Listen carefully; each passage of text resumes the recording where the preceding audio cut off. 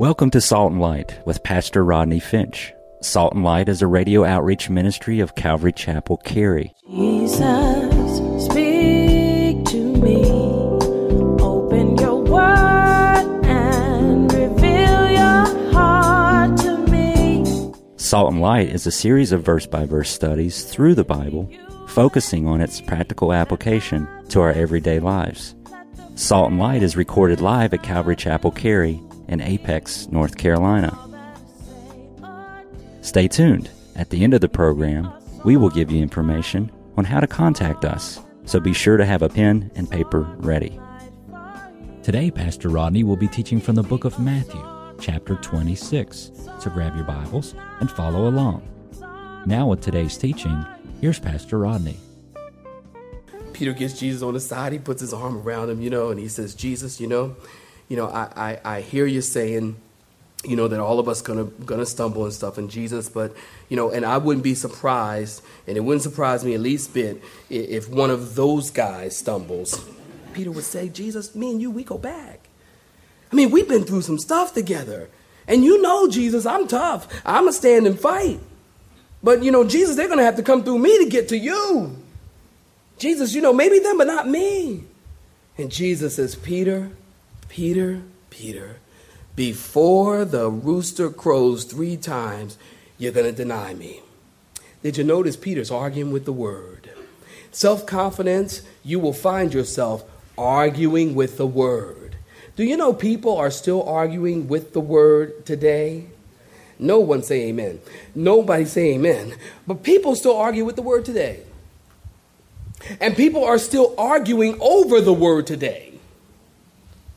Here it is 2,000 years later, and people are still trying to rewrite the Bible, arguing with the Word of God. Listen to this. I found this story, and you can get it online. I can give you a copy. Listen to this, talking about arguing with the Word and arguing with the Bible. New Bible shows. Are y'all ready for this? New Bible shows Christ as a woman, God as female. Publication in response to empowerment of women in society. Washington, May 31st, PR Newswire. A new edition of the Gospels of the Bible for the first time. In other words, nobody's ever seen this before. This is a new edition nobody's ever seen before. You know what I tell people all the time? If it's new, it's not true. And if it's true, it's not new. Well, these guys, they say a new edition of the Gospels of the Bible for the first time shows Christ as a woman named Judith Christ of Nazareth. And God is female. In all other respects, the classic texts of the Gospels remain unchanged. The publisher, LBI Institute, has released this new Bible entitled Judith Christ of Nazareth. The Gospels of the Bible corrected to reflect that Christ was a woman, extracted from Matthew, Mark, Luke, and John. The Bible is available in bookstores online. This long-awaited revision, awaited by who? Long-awaited revision text of the Gospels makes the moral message of Christ more accessible to many and more illuminating to all, says Billy Shakespeare. She's a woman, vice president for the publisher. It's empowering. We published this new Bible to acknowledge the rise of women in society. This new Bible includes the parable of the prodigal daughter, the Lady's Prayer, and other revised favorite passages such as her birth, Luke 2:4, and Joseph went to Bethlehem to be enrolled with Mary, his wife, who was then pregnant. And she brought forth her firstborn child, and you guessed it, her name was chosen to be Judith. Her crucifixion, John 19:17, and she bearing her cross went forth. There they crucified Judith. Her resurrection, Matthew 28:1, Mary Magdalene and the other Mary came to see the tomb, but the angel said to the woman, do not be afraid, for I know that you seek Judith, who was crucified. She is not here, she is risen. Lord, I can't even say what I'm thinking. Thank you. This is crazy. People arguing with the word of God in self-confidence, thinking they know more than God. Listen, it is a mistake to argue with the word of God. The Bible tells us in 1 Corinthians chapter 10, verse 12, it says, therefore, let him who thinks he stands, what saints? Take heed lest he fall. You know how many people say, and I've heard them say, oh, I would never do that. You ever heard somebody say, I would never do that? Listen, Never say never. Never say never. You know why? Because when you say, I would never do that, you're putting confidence in your flesh. The Bible says, take heed when you think you stand, lest you fall. Never say never. What you ought to say is, by the grace of God, I will never do that. I want to stay close to God, so I never do that. But never put confidence in the flesh. Never say never. The Bible says in Proverbs chapter 16, verse 18, pride comes before destruction and a haughty spirit before a fall. Pride comes before destruction. You know, it makes me think of the Titanic. Remember, they boasted that even God himself could not sink the ship? And 1,502 people perished that night. You know, someone once said, few people need voice lessons to sing their own praises. Isn't that true? You know, I saw a restaurant sign one time I was traveling in Atlanta. And this restaurant was featuring fried chicken. And it had a sign that read, if the colonel had our chicken recipe, he'd be a general.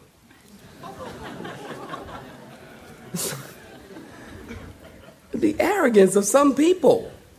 Boasting about themselves, singing their own praises. Be careful. Saints, be careful. Peter was boasting, even if all will, I will never stumble because of you, Lord. I will never. You see, when you begin to think you're strong enough to handle temptation and trials of your life, you're destined to fall. You see, Peter wasn't listening. He was arguing with the word of God. You see, self-confidence also keeps you from listening. How many times have we talked to people and you're trying to share something with them and they say, oh, I know. You know, but you know, this is that. Oh, yeah, I know. Yeah, but you know, you might want to think about this. Oh, I know that. We all know people like that. They know everything. It's like, is there anything you don't know? No, I know. You know everything. Pride, self-confidence keeps you from listening. Self-confidence keeps you from listening. Jesus tried to warn Peter, but he wouldn't listen. And if he would have listened, he wouldn't have denied the Lord. Look at our point number 2. Self-confidence leads to disobedience to the word of God. Look at verse 36, if you will. And if you're with me, say amen. Then Jesus came in verse 36 with them to a place called Gethsemane.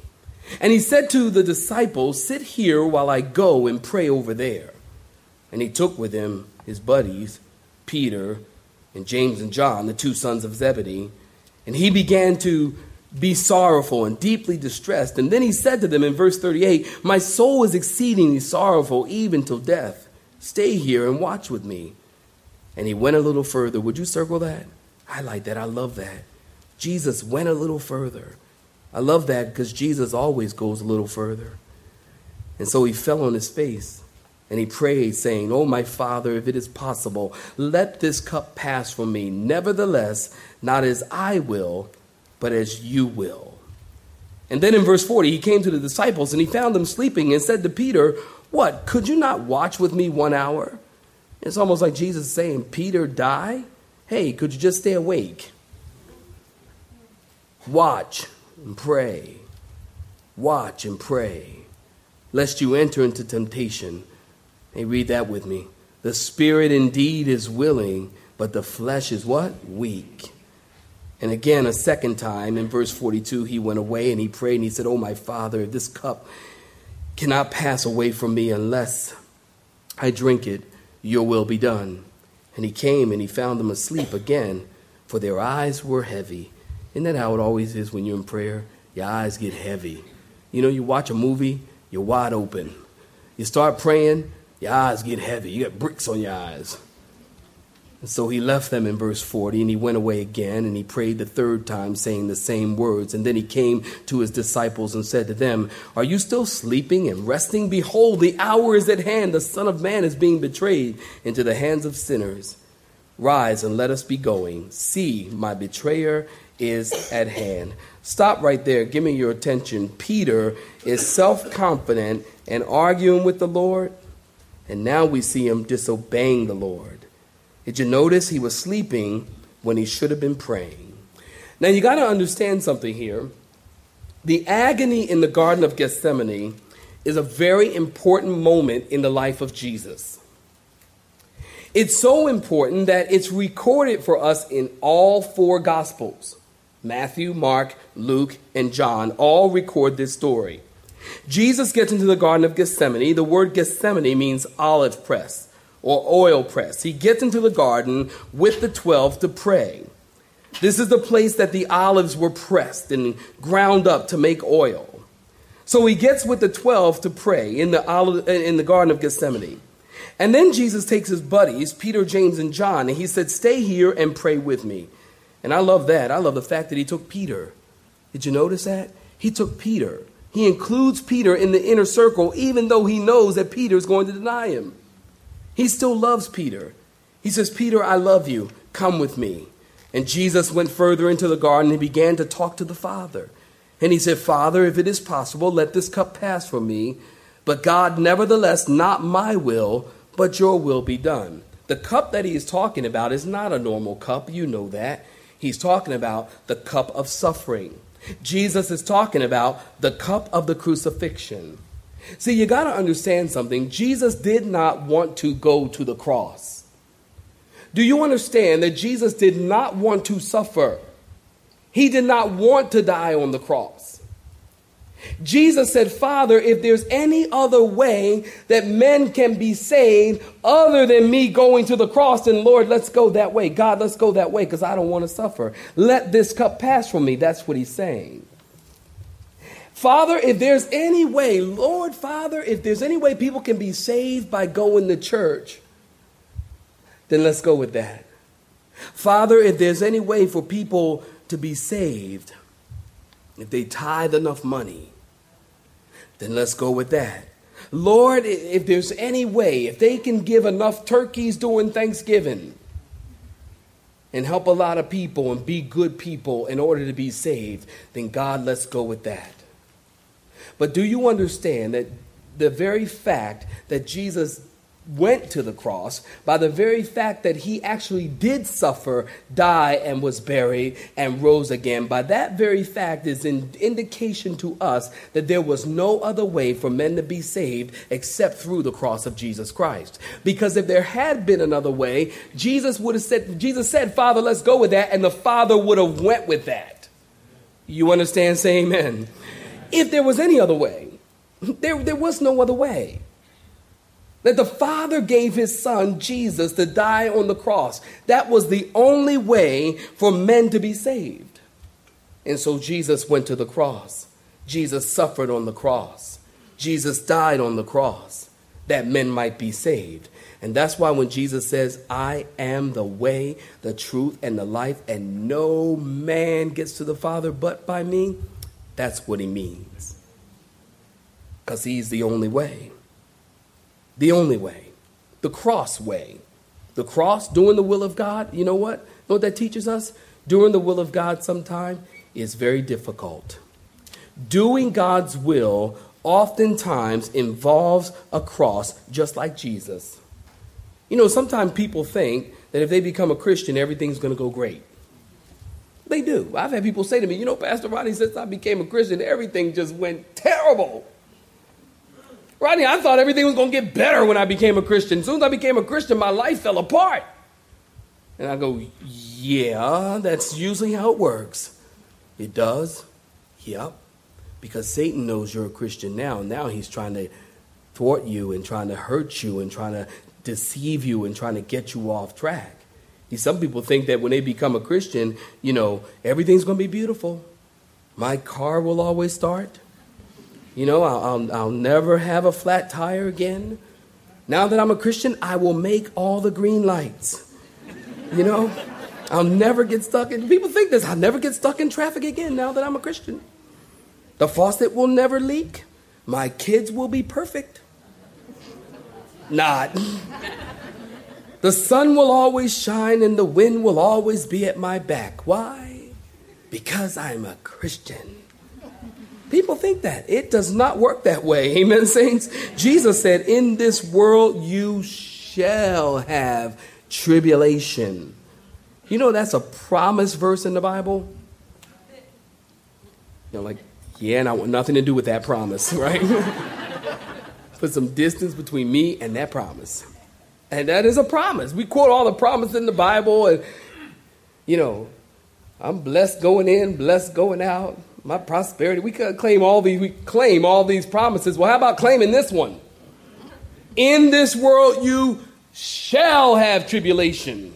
Claim that. Speak it. But then Jesus goes on to say what?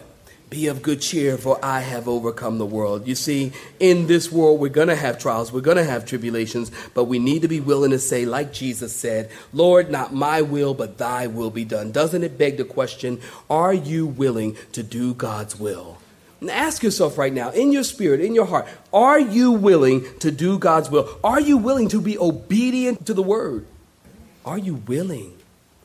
Are you willing to say, God, you know what? I'll give to you whatever you ask. I'll give of my finances. God, I'm willing to obey your word. God, I am willing to be committed to my marriage. And God, I am willing not to go through with that divorce.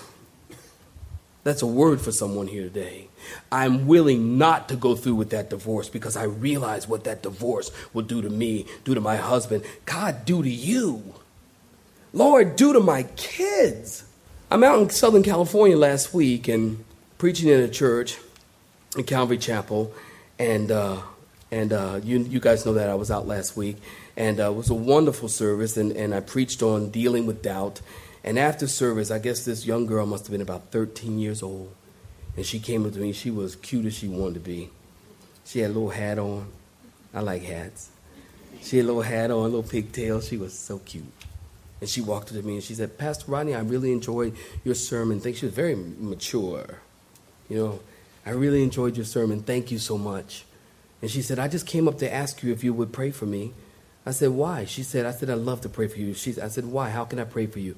And she said, my mom and my stepdad are now getting a divorce. And my mom divorced my real dad some years ago, and now she's getting a divorce from my dad. And that really hurts me. And they're both Christians. And now they go to different churches, she said. We go to different churches. Are you willing to say, God, not my flesh, not my will, but thy will be done? You see, this is what you got to say. I got to move on. But you just got to, following Jesus means carrying your cross like he did. Following Jesus means saying, Father, this is suffering for me, but I am willing, nevertheless, not my will, but thy will be done. That's what it means to be a Christian. That's what it means to be a Christian.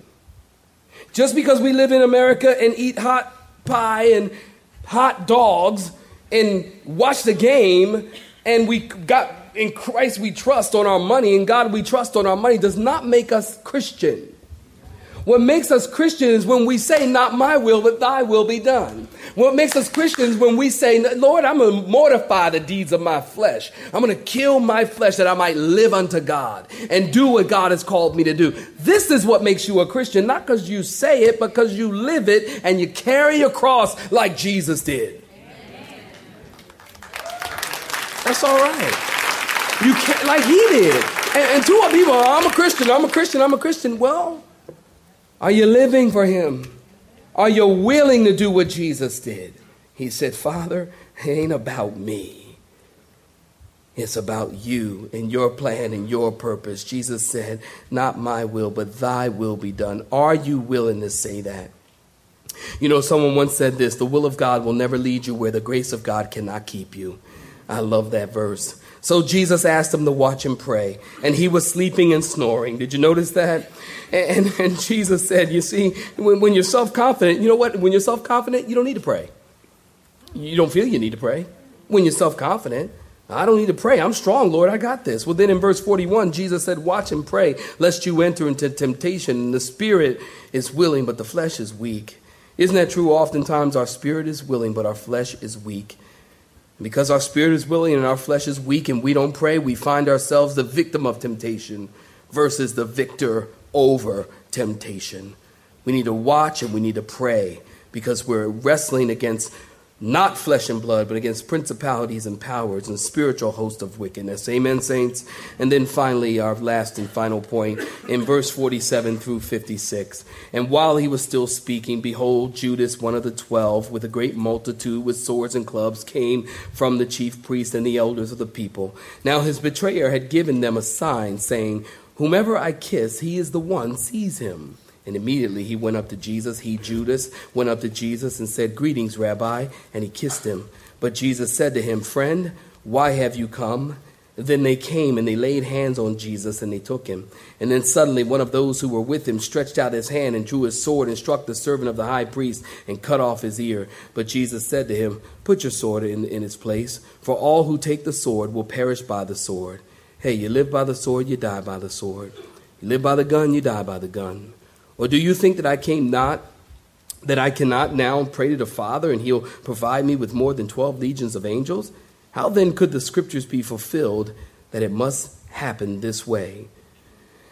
And in that hour, Jesus said to the multitudes, have you come out as against a robber with swords and clubs to take me? I sat daily with you teaching in the temple and you didn't seize me then. But all this was done. Why? That the scriptures of the prophets might be fulfilled. And how sad is this? All the disciples forsook him, and then they fled. Just briefly and quickly, Jesus is in the Garden of Gethsemane. Judas and a great multitude of soldiers come to arrest him. And John tells us that Judas came with 600 soldiers. 600 soldiers. They come to get the meekest man on earth. Go figure that. And so Judas walks up and he says, Jesus, and it said to Jesus, he greets him and says, Rabbi, and then he kissed him. The Greek language means that it literally indicates that he kissed him like over and over and over and over again. Like, why? Well, I think number one, he was doing it to distract him so the soldiers could take him. And then secondly, he was kissing him to identify him. Because you got to understand, there was nothing identifiable about Jesus. Really, Jesus was a common guy. He didn't stand out in the audience. He didn't glow. Or, travel in stereo. People, movies. Jesus walk around, you always hear music in the background. Angelic music. Jesus walk,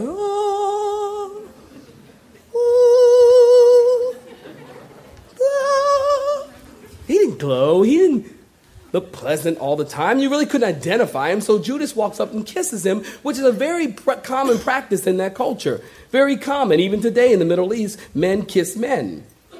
I remember here at service one time, a guy came up and said, Pastor Rodney, it was a great service. And he was, we shake hands and kind of hug lightly, fellas. We kind of go, yeah. You know what I mean? This guy, he kissed me like right there. I was like, oh, look, man, I ain't going out like that. Yeah. Wait a minute, I ain't like that. You better back up off me. And, but then, oh, yeah, you're from another culture. That's right. Okay, all right, then it's fine. But that's how they greet each other in other cultures. And Jesus then, and did you notice Jesus said in verse 50? Jesus said in verse 50, he called him friend. Did you see that? Man, I could think of a lot of other names to call him. You vilest of mankind, son of perdition, you kissing thief, you backstabbing betrayer.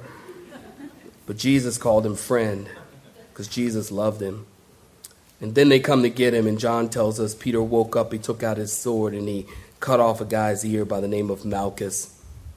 I think Peter was going for the head. But because he's a fisherman and not a swordsman, he missed. And he cut off this guy's ear. And Jesus said, Peter, put your sword away. And Jesus picked up the man's ear and he healed the man. The last miracle that Jesus did in the Bible was to heal this man. Peter, put your sword away. Put your self-confidence away. Peter, don't you know I could pray to the Father and he would send 12 legions? That would be 72,000 angels. You see, Peter, you don't have to defend me. That's what Jesus would say. And I think we're reaching maturity when we realize we don't have to defend Jesus. You don't have to defend the Word of God. In closing, I like what Charles Haddon Spurgeon said. He said this, talking about defending the Word. He said, someone asked him, how do you defend the Bible, sir? And Spurgeon said, well, let me ask you a question. How do you defend a lion? He said, you open the cage and let him out. You don't defend a lion. You just open the cage and let him out. You have been listening to Salt and Light, a radio outreach ministry of Pastor Rodney Finch and Calvary Chapel, Cary, located in Apex, North Carolina. Join Pastor Rodney Monday through Friday at this same time. For information regarding service times, you can contact us at 1-800-293-0923. That's 1-800-293-0923. You may listen to today's broadcast in its entirety by visiting the media library on our website at cccary.org.